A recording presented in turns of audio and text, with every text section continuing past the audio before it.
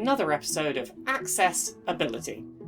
I'm your host, Laura. I'm a white woman with bright blue hair, shaved on one side, wearing a plain black dress. Global Accessibility Awareness Day 2022 took place on May 20th, and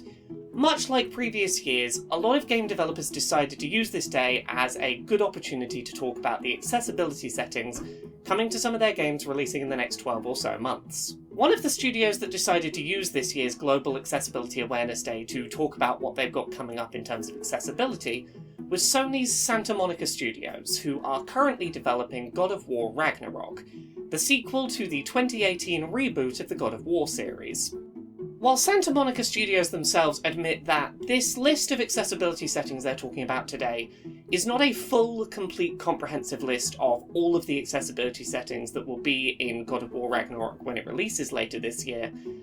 I thought that now was a good time to look at the settings that they have announced and see how this is shaping up and how it perhaps might compare to other first-party Sony Studios releases over the last year or two. So today, on Accessibility, we're going to be talking about the currently announced accessibility settings for God of War Ragnarok. We're going to talk about which settings are present, which ones haven't yet been announced and currently seem like they might be missing,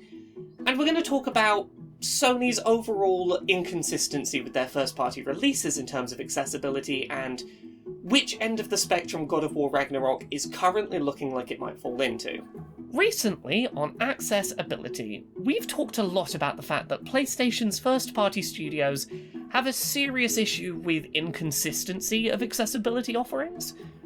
While games like The Last of Us 2 offer incredibly robust support options for disabled players, the recently released Gran Turismo 7 lacked a lot of even the most basic settings we would have expected the game to offer. Thankfully, it seems that God of War Ragnarok is going to be a lot more comparable to The Last of Us 2, Spider-Man Miles Morales, and Ratchet & Clank Rift Apart than PlayStation's recent less accessible offerings.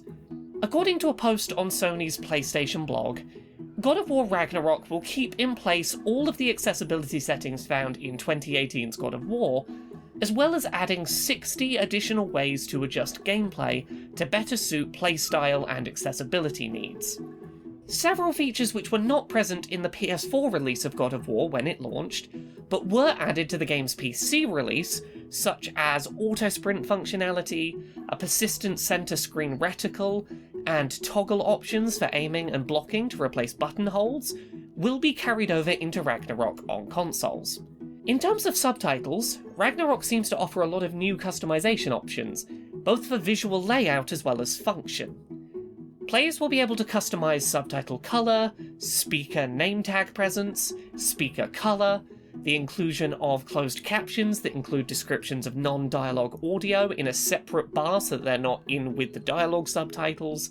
direction indicators for audio, subtitle size and background options, and subtitles specifically designed to help deaf players navigate puzzles designed around audio cues.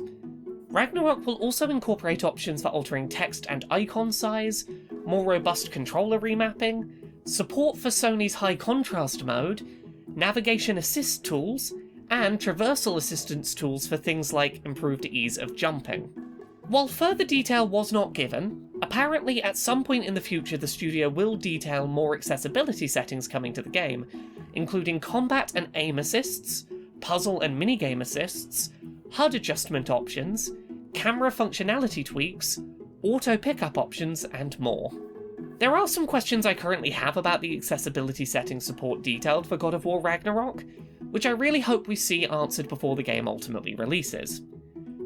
The Last of Us 2, for example, allowed players to turn high contrast mode on and off mid-gameplay with a swipe of the touchpad without having to go into menus, a feature that we have not seen return since in other first-party PlayStation games that had high contrast mode. I really hope that we see that in God of War Ragnarok. It was a really nice feature. Additionally, The Last of Us 2's support for completely sightless play was really impressive,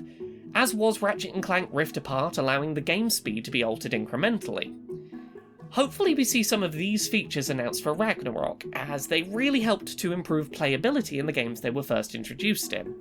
Lastly, in a welcome move, God of War Ragnarok also has a trailer currently available online with official audio narration of on-screen visual elements. This certainly is not a confirmation of any in-game audio description functionality, but I can still dream we might one day see a game developer tackle that particular in-game challenge. While there's currently a lot of unknowns about God of War Ragnarok's accessibility setting support,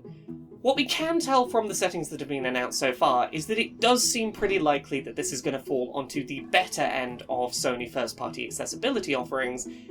and less likely to fall into the camp of something like Gran Turismo 7 that released a couple of months ago. This is really reassuring news, particularly after the last couple of accessibility reviews we've done of Sony first-party studios games have really fallen short of the quality bar that was set by The Last of Us 2, Ratchet & Clank Rift Apart, and Spider-Man Miles Morales. PlayStation seems to have a real inconsistency problem when it comes to accessibility in their first-party releases, but from what we've seen so far, God of War Ragnarok sure seems like it's probably going to end up on the better end of a very inconsistent scale.